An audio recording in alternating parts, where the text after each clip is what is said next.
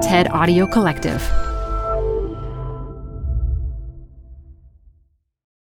This episode is brought to you by Progressive Insurance. What if comparing car insurance rates was as easy as putting on your favorite podcast? With Progressive, it is. Just visit the Progressive website to quote with all the coverages you want. You'll see Progressive's direct rate, then their tool will provide options from other companies so you can compare. All you need to do is choose the rate and coverage you like. Quote today at Progressive.com to join the over 28 million drivers who trust Progressive. Progressive Casualty Insurance Company and Affiliates. Comparison rates not available in all states or situations. Prices vary based on how you buy. Hi, I'm Debbie Millman. Canva is great for designing visual content for work, no matter what industry or department you work in. Nail your next presentation with Canva Presentations. Start with a professionally designed template and use it as a springboard for your design. It's a serious time saver. Time to present but can't be there in person?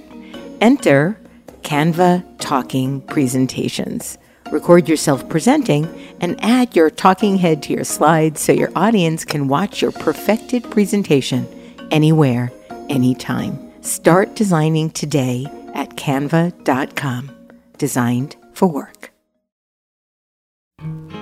Hi, this is Debbie Millman. I'll be back in a few weeks with a new season of podcasts. In the meantime, I wanted to look back on some of the best moments on the podcast in 2016. All of the episodes are up on iTunes, so if you hear something you like and want to listen to the whole episode, it'll be there, ready and waiting.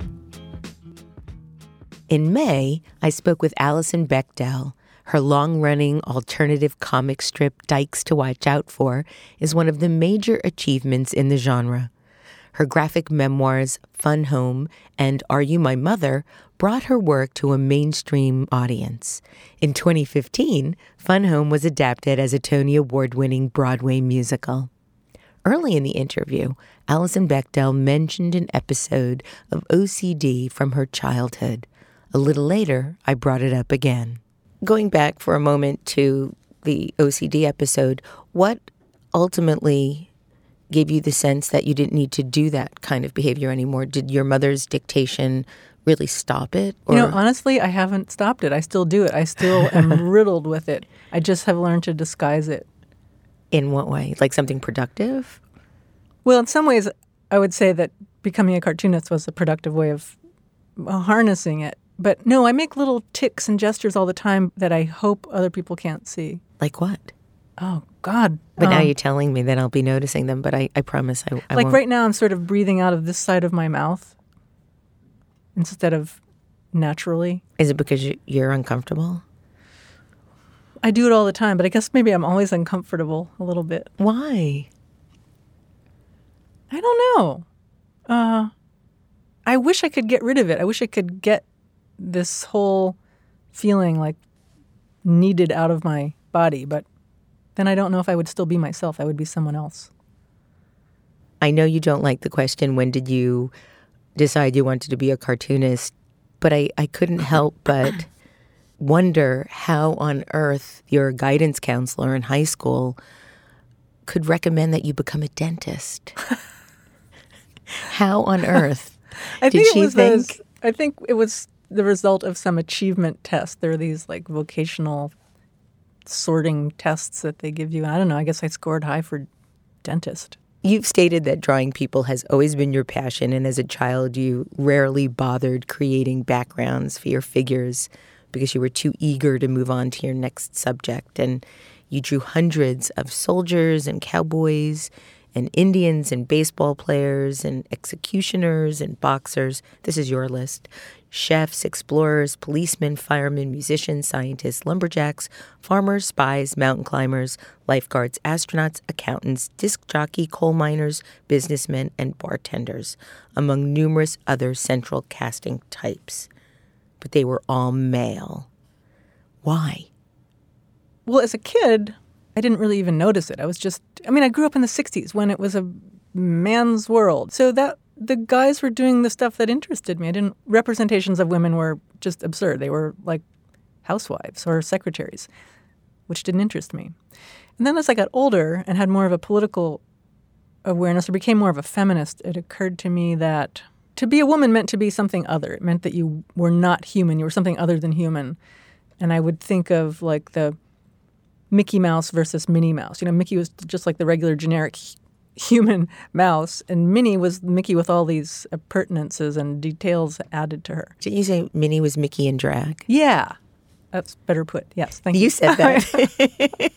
It wasn't like I was drawing men. I was just drawing people, the people who were doing the things that interested me. But then later, I feel like there was some element of gender dysphoria at work, that there was some way that I've always...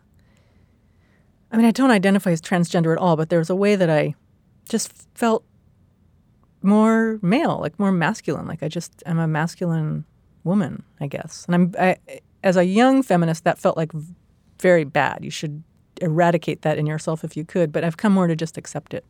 That was Alison Bechdel. For many years, one of my favorite writers has been Alain de Botton. His books include The Pleasures and Sorrows of Work, How to Think More About Sex, How Proust Can Change Your Life. He also writes fiction, and his latest novel is The Course of Love. His fiction and nonfiction both display incredible emotional intelligence. When I spoke with him in June, I asked him if he'd been able to make sense of his own difficult childhood. I have been able to make sense of it and to put it in context. I think that all of us experience some form of early trauma or another. And, lives get defined by what you do with that trauma. What are you going to do with it? Can you put it to use? Can you recognize it? Can you integrate it into your life fruitfully? And looking back, I think, given the cards I was dealt, I've done that more or less on a good day. And that's a source of satisfaction to me. Interesting that you say on a good day. I understand that feeling where you're always sort of aware of the trauma, and some days it just seeps through, bubbles back up, and destroys everything. My view of human nature is that all of us are only just holding it together in various ways, and that's okay. And we just need to go easy with one another, knowing that we're all these incredibly fragile beings, and human nature is perverse, bizarre, always perplexing. You say that few of us are remotely normal sexually, and I'm not even sure what normal means anymore. And that's right. Our desires, and we can thank Freud for this, of course, emerge from childhood and are reflections of all sorts of commitments and ideas. I think to some extent Freud was guilty of making sexuality seem too weird. I have a friend who's very interested in men who wear unshowy but elegant old timepieces on their wrists, and she finds this sexually exciting. Now, one could go, well, where do we go with that thought? Like many fetishes, it's often linked to a desire for something quite logical, really, in that person's life. What that person wants is a certain sort of manliness that she associated with her father, and a sort of watch that he used to wear. It's not the father she wants, it's the qualities she associates with her father that are embodied in that watch. And the watch becomes a sexual object, and she wants to integrate the watch into a sexual game. And it's going to seem very perverse. It's not at all. It's what we try and do often in sexual games is articulate bits of our own utopia, bits of our own utopic desires, how we want the world to be. We want the world to be a place where there are more gentle older men who have a thoughtful conversational relationship with women, and that's going to latch onto the watch. So that becomes the symbol, and then you want to have sex with someone wearing the watch or even with the watch itself. It sounds a little odd, but it's in fact quite logical. And you can analyze so many so-called fetishisms like this. I mean, take the phenomenon of spitting, the desire that some people have to spit on a partner. You go, well, what on earth is that? Now, think about how little children are taught from a very young age that spitting is the worst thing to do, that's really a horrible thing to do. Imagine being in a safe zone with a partner and that you are able to show your contempt for your contemptuous sides and nevertheless not censored for them. We grow up having to be good boys and girls, and that's quite punishing. And one of the things I think we want from sex is a release from that pressure to be a good boy or girl. We want to be seen as good, but not having to be good in any kind of overly punitive way. So being bad yet accepted is a really strong sexual fantasy. But again, it's not just a sexual fantasy. It's a human fantasy. It's how we want someone else to treat us. Do you feel that every relationship or most relationships have an aspect of trying to repair a previous childhood trauma embedded in them? Yes, definitely. And this is why many relationships are incredibly conflictual. They have a lot of conflict in them because, somebody who's got trouble reconciling the physical and the mental, or, affection and work, or whatever it may be, may choose a partner who represents some of these, who's interestingly situated around some of these tensions.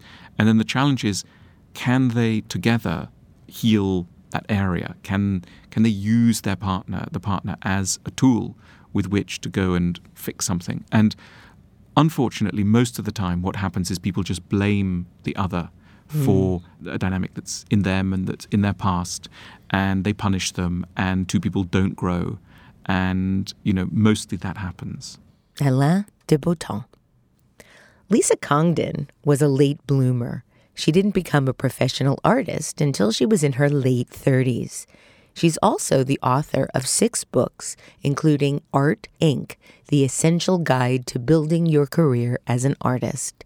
In May, I had the chance to ask her about art and money and the emotional complications of earning a living as an artist. In the beginning of Art, Inc., I write about the starving artist myth. And part of the starving artist myth is not only that you're destined to a life of eating ramen, but the idea that actually somehow makes being an artist more noble, that somehow this idea that if you're sort of making money from your work, it's not as pure an experience, that maybe you're driven by different motivations. If you're doing commercial work, or if your work becomes popular, then you're sort of influenced in a different way.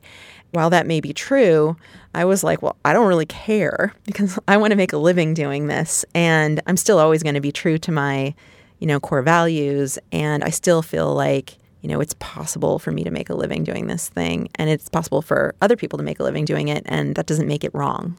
Without an illustration agent, you're the person then that also has to negotiate with your clients. Is that uncomfortable for you?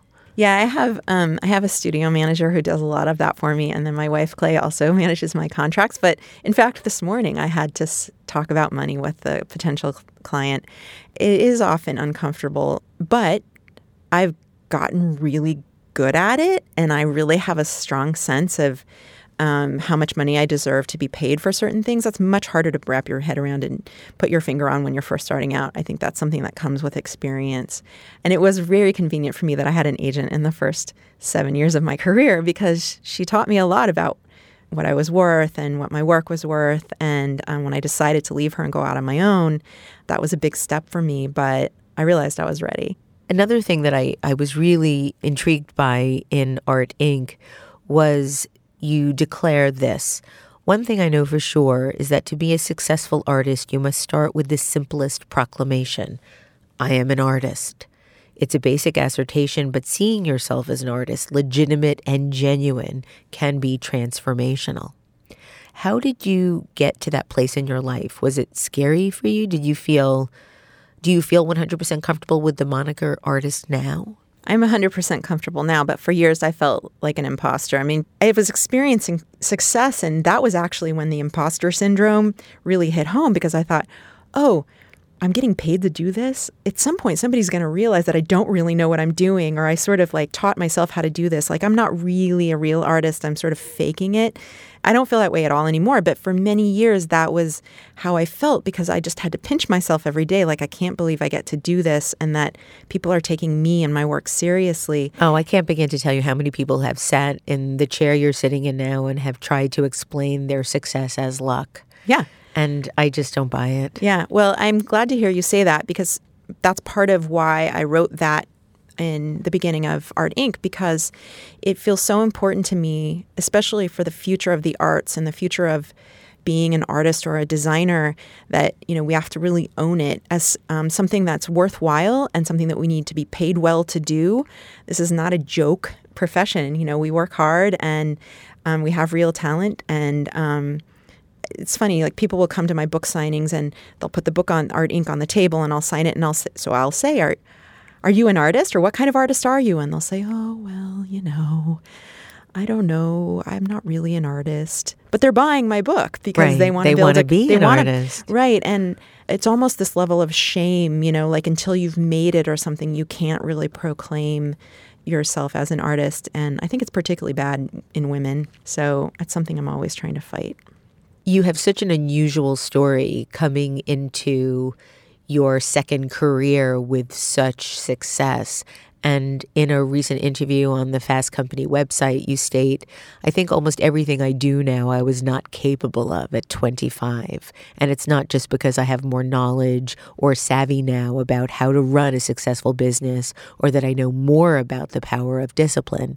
Those things are important, sure. But the most essential and beautiful thing about getting older is that you also acquire this thing called perspective. So I want to ask you how perspective has helped you and what has it helped you with?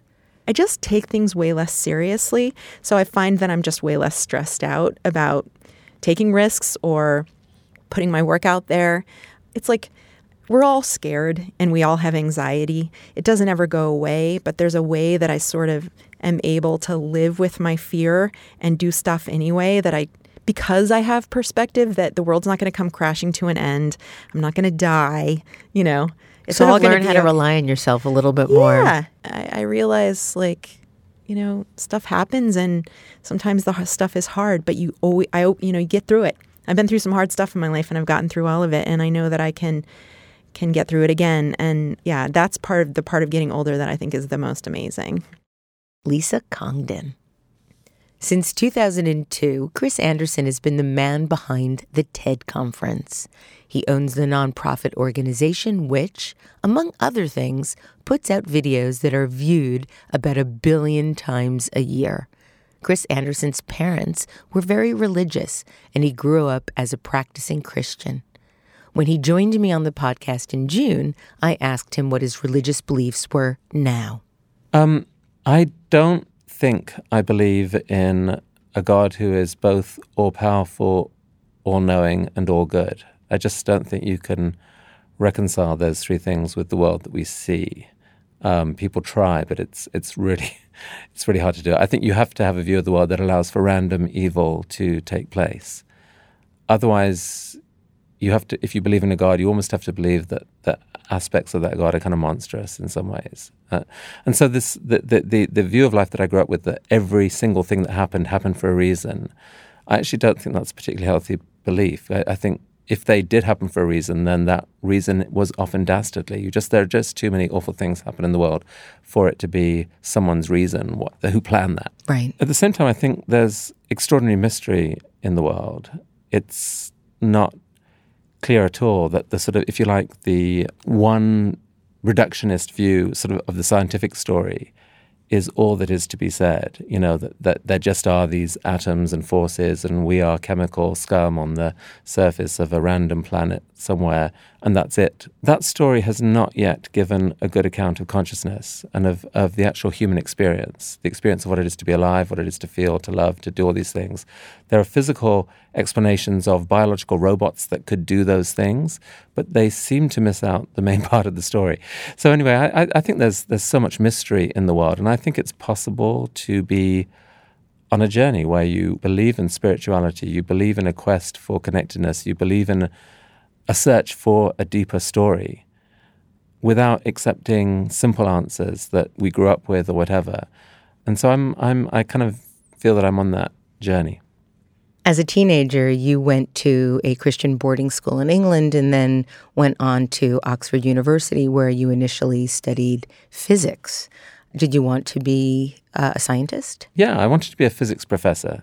I wanted to smoke a pipe and have a jacket with leather elbows and pontificate to adoring students on how amazing the universe really was and inspire people that way. Do you have a pipe and a jacket with leather patches? Well, I did when I was 18, just to practice. And then I realized that to do physics at Oxford, you have to kind of plug in cathode ray oscilloscopes and do experiments and things that were terribly difficult and boring, and so I abandoned it. What made you decide to get a degree in philosophy, politics, and economics? What were you expecting to do with that type of degree instead? It was just thinking, dreaming, trying to understand the big questions about the world. Who are we? What on earth is free will? Does it make any sense? Where does morality come from? All those things. And I'm not sure I got that many answers from studying philosophy, but it was fun trying. When did you decide you wanted to be a journalist? I stumbled on a book by Sir Harold Evans, who was at the time editor of the Times and the Sunday Times, and then became head of Random House here. He wrote an incredible series of books about newsman's English and then about the design of newspapers. And thinking of newspapers as craft, I'd never thought of it as craftsmanship. And so I'd always been interested on the one hand in the sort of scientific and that part of the world, but also in English and in language and in communication. And it felt like the craftsmanship of journalism, as described in those books, was incredibly exciting to me. And so I got hooked, and I thought, boy, as a teacher, I might talk to 30 kids at university or something once a year. But in mass media, if you get it right, you can have a bigger imprint than that. And so there's possibly an arrogance there or something like that. But I just got excited about the scale that was possible going into that career. Chris Anderson. In 2016, I had a few guests on the podcast who are hosts of their own podcasts or radio shows, including Krista Tippet, the host of public radio's On Being.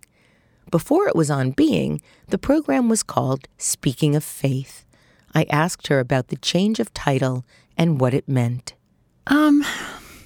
What was really on my mind and what was on our mind was that the title Speaking of Faith, which had been the original title of the show had evolved and kind of grown up and found its voice.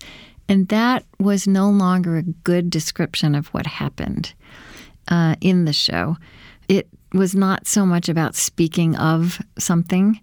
We're still working with faith and with people in the depths of traditions, but also with people who are in all kinds of human endeavors, making all kinds of insights and discoveries, who might not themselves be religious, but whose insights are spiritually evocative. And also, it was one of the most wonderful things to me about the show that I didn't expect is that from the very beginning, the space was full of people who were atheists and agnostic, who wanted to be part of the discussion of all these important things we talk about when we talk about faith, and who have ethical lives and moral lives and spiritual lives, but not in traditional ways. But, to your question, I think that it probably also did reflect how my own passions had become more expansive and spacious. I love the notion of going from of to on. Yeah. It somehow feels really profound. Yeah. But I want to talk about your second book, Einstein's God, which detailed many of the significant ways your show and your vision continued to evolve. And in the book, you state that the science-religion debate is unwinnable and it has led us astray. And I was wondering if you could talk a little bit about what you think it has led us astray from. I think the science-religion debate and the debate that's out there, and we all know what I'm talking about. Yes.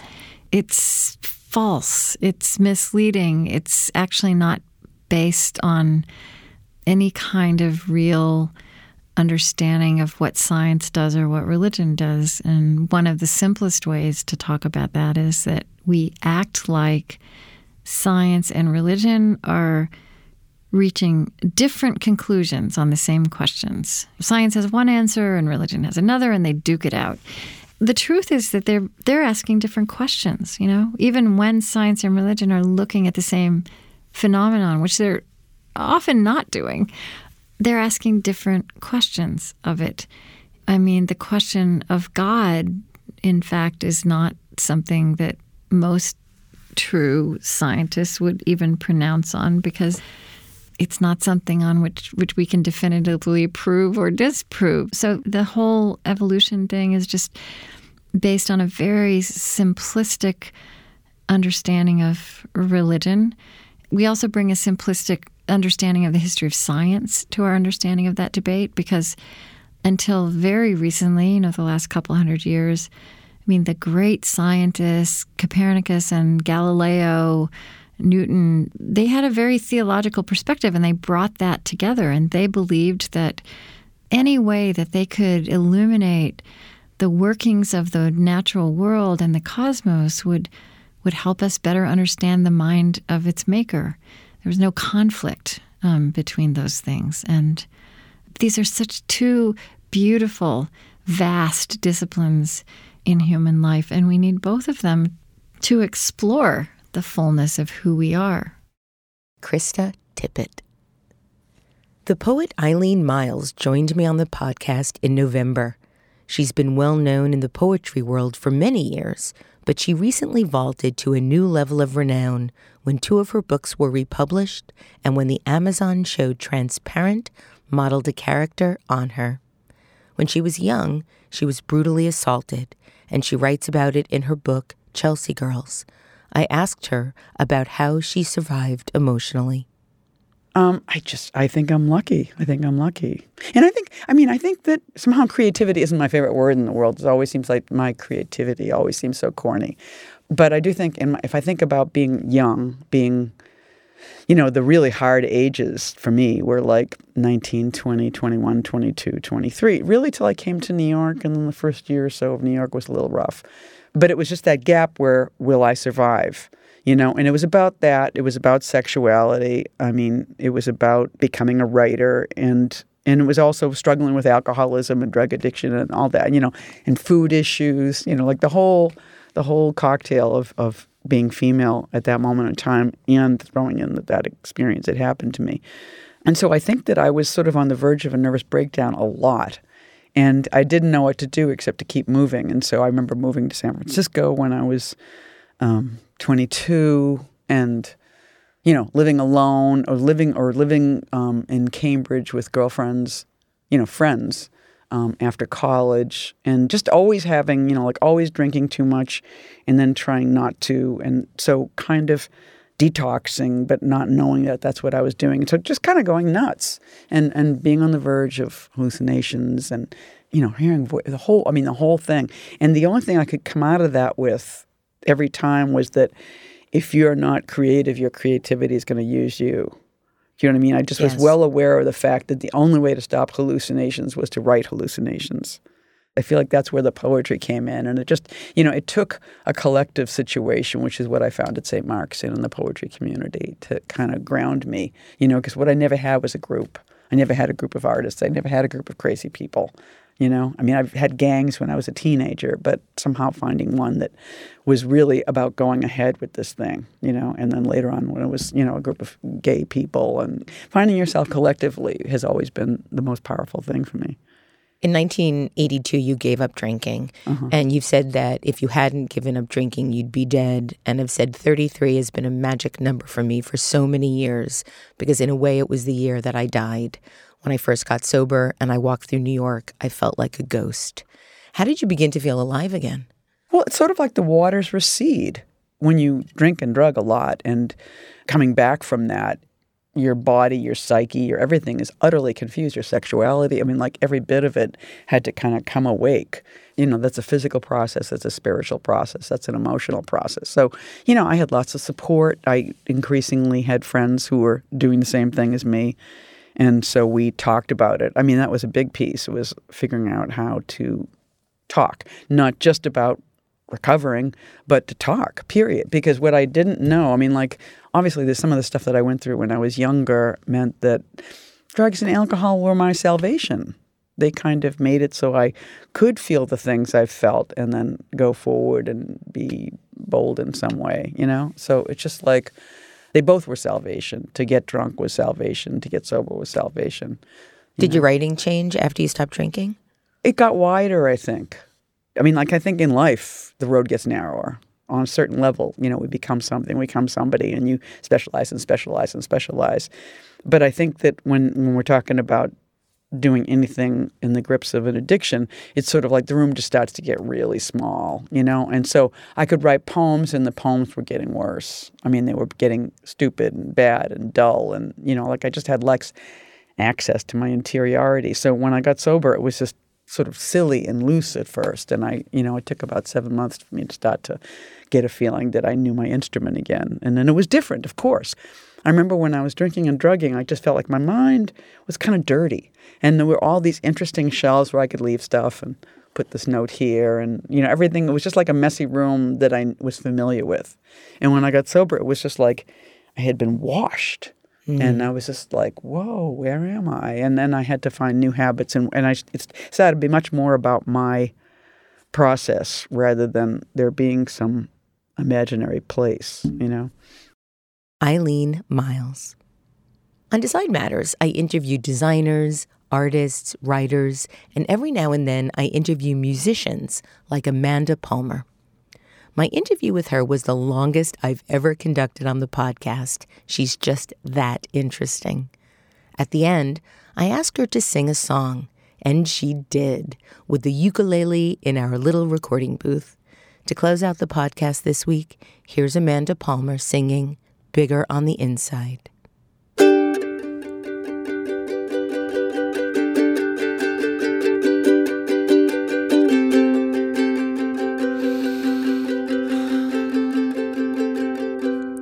You'd think I'd shut their children from the way that they are talking, and there's no point in responding, 'cause it will not make them stop.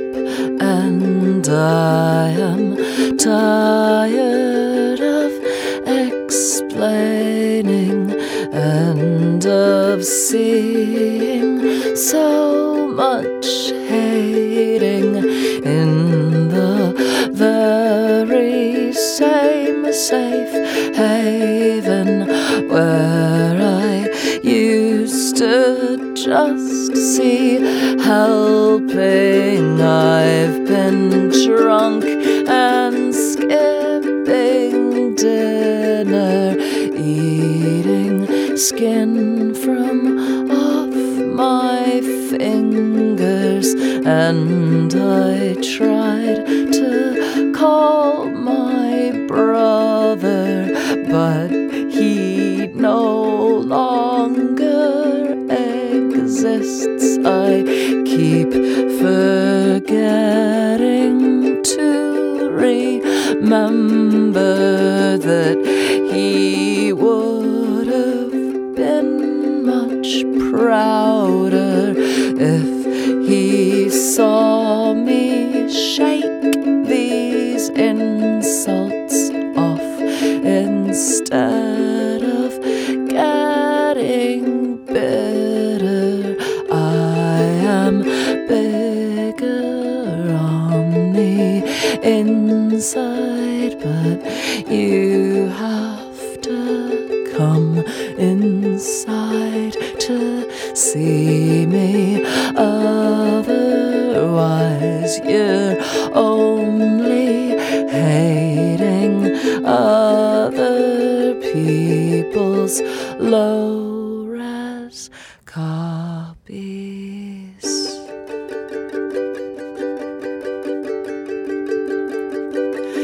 You'd think I'd learn my lesson from the way they keep untesting my capacity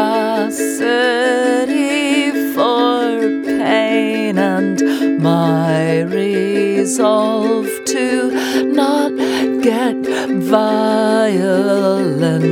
But though my skin is thick and certain spots can still be gotten, it is typically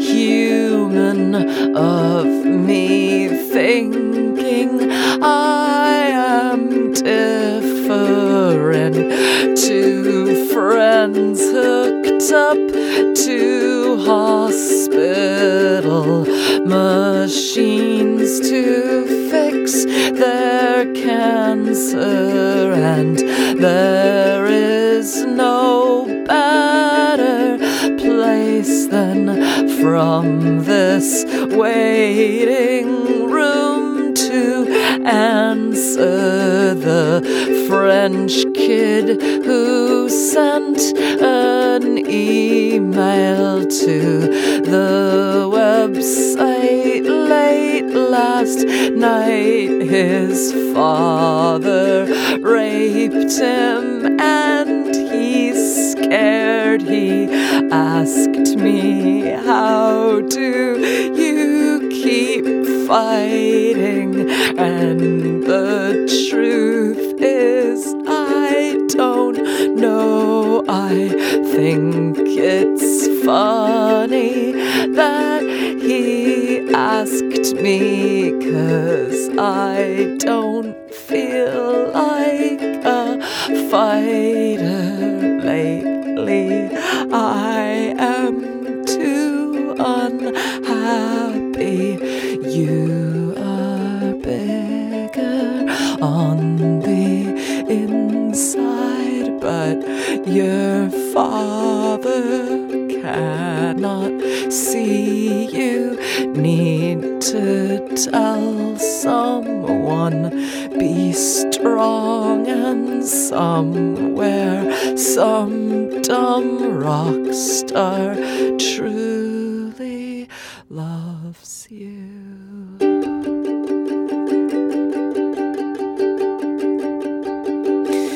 You'd think I'd get perspective from my view here by the bedside. It is difficult to see the ones I love so close to death. All their infections and prescriptions and the will to live at all in question. Can I not accept that my own problems are so small? You took my hand when you woke up. I had been crying in the darkness. We all die alone, but I am so glad that you are here. You whispered, we are so much bigger on the inside. You, me, everybody. Someday when you're lying where I am, you'll finally get it. Beauty, we are so much bigger than another one can ever see. But trying is the point of life, so don't stop trying. Promise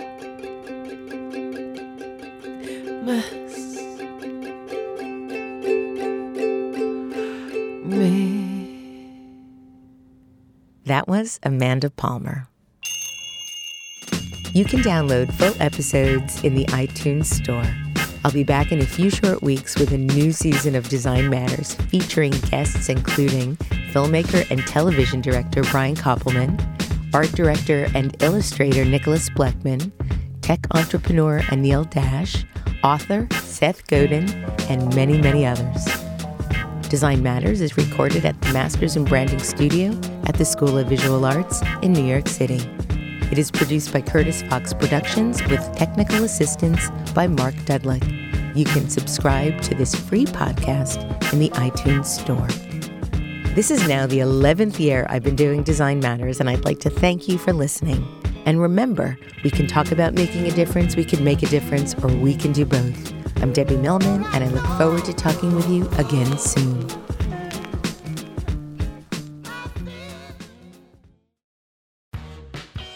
You're growing a business, and you can't afford to slow down. If anything, you could probably use a few more hours in the day. That's why the most successful growing businesses are working together in Slack. Slack is where work happens, with all your people, data, and information in one AI-powered place. Start a call instantly in huddles and ditch cumbersome calendar invites. Or build an automation with Workflow Builder to take routine tasks off your plate, no coding required. Grow your business in Slack. Visit slack.com to get started.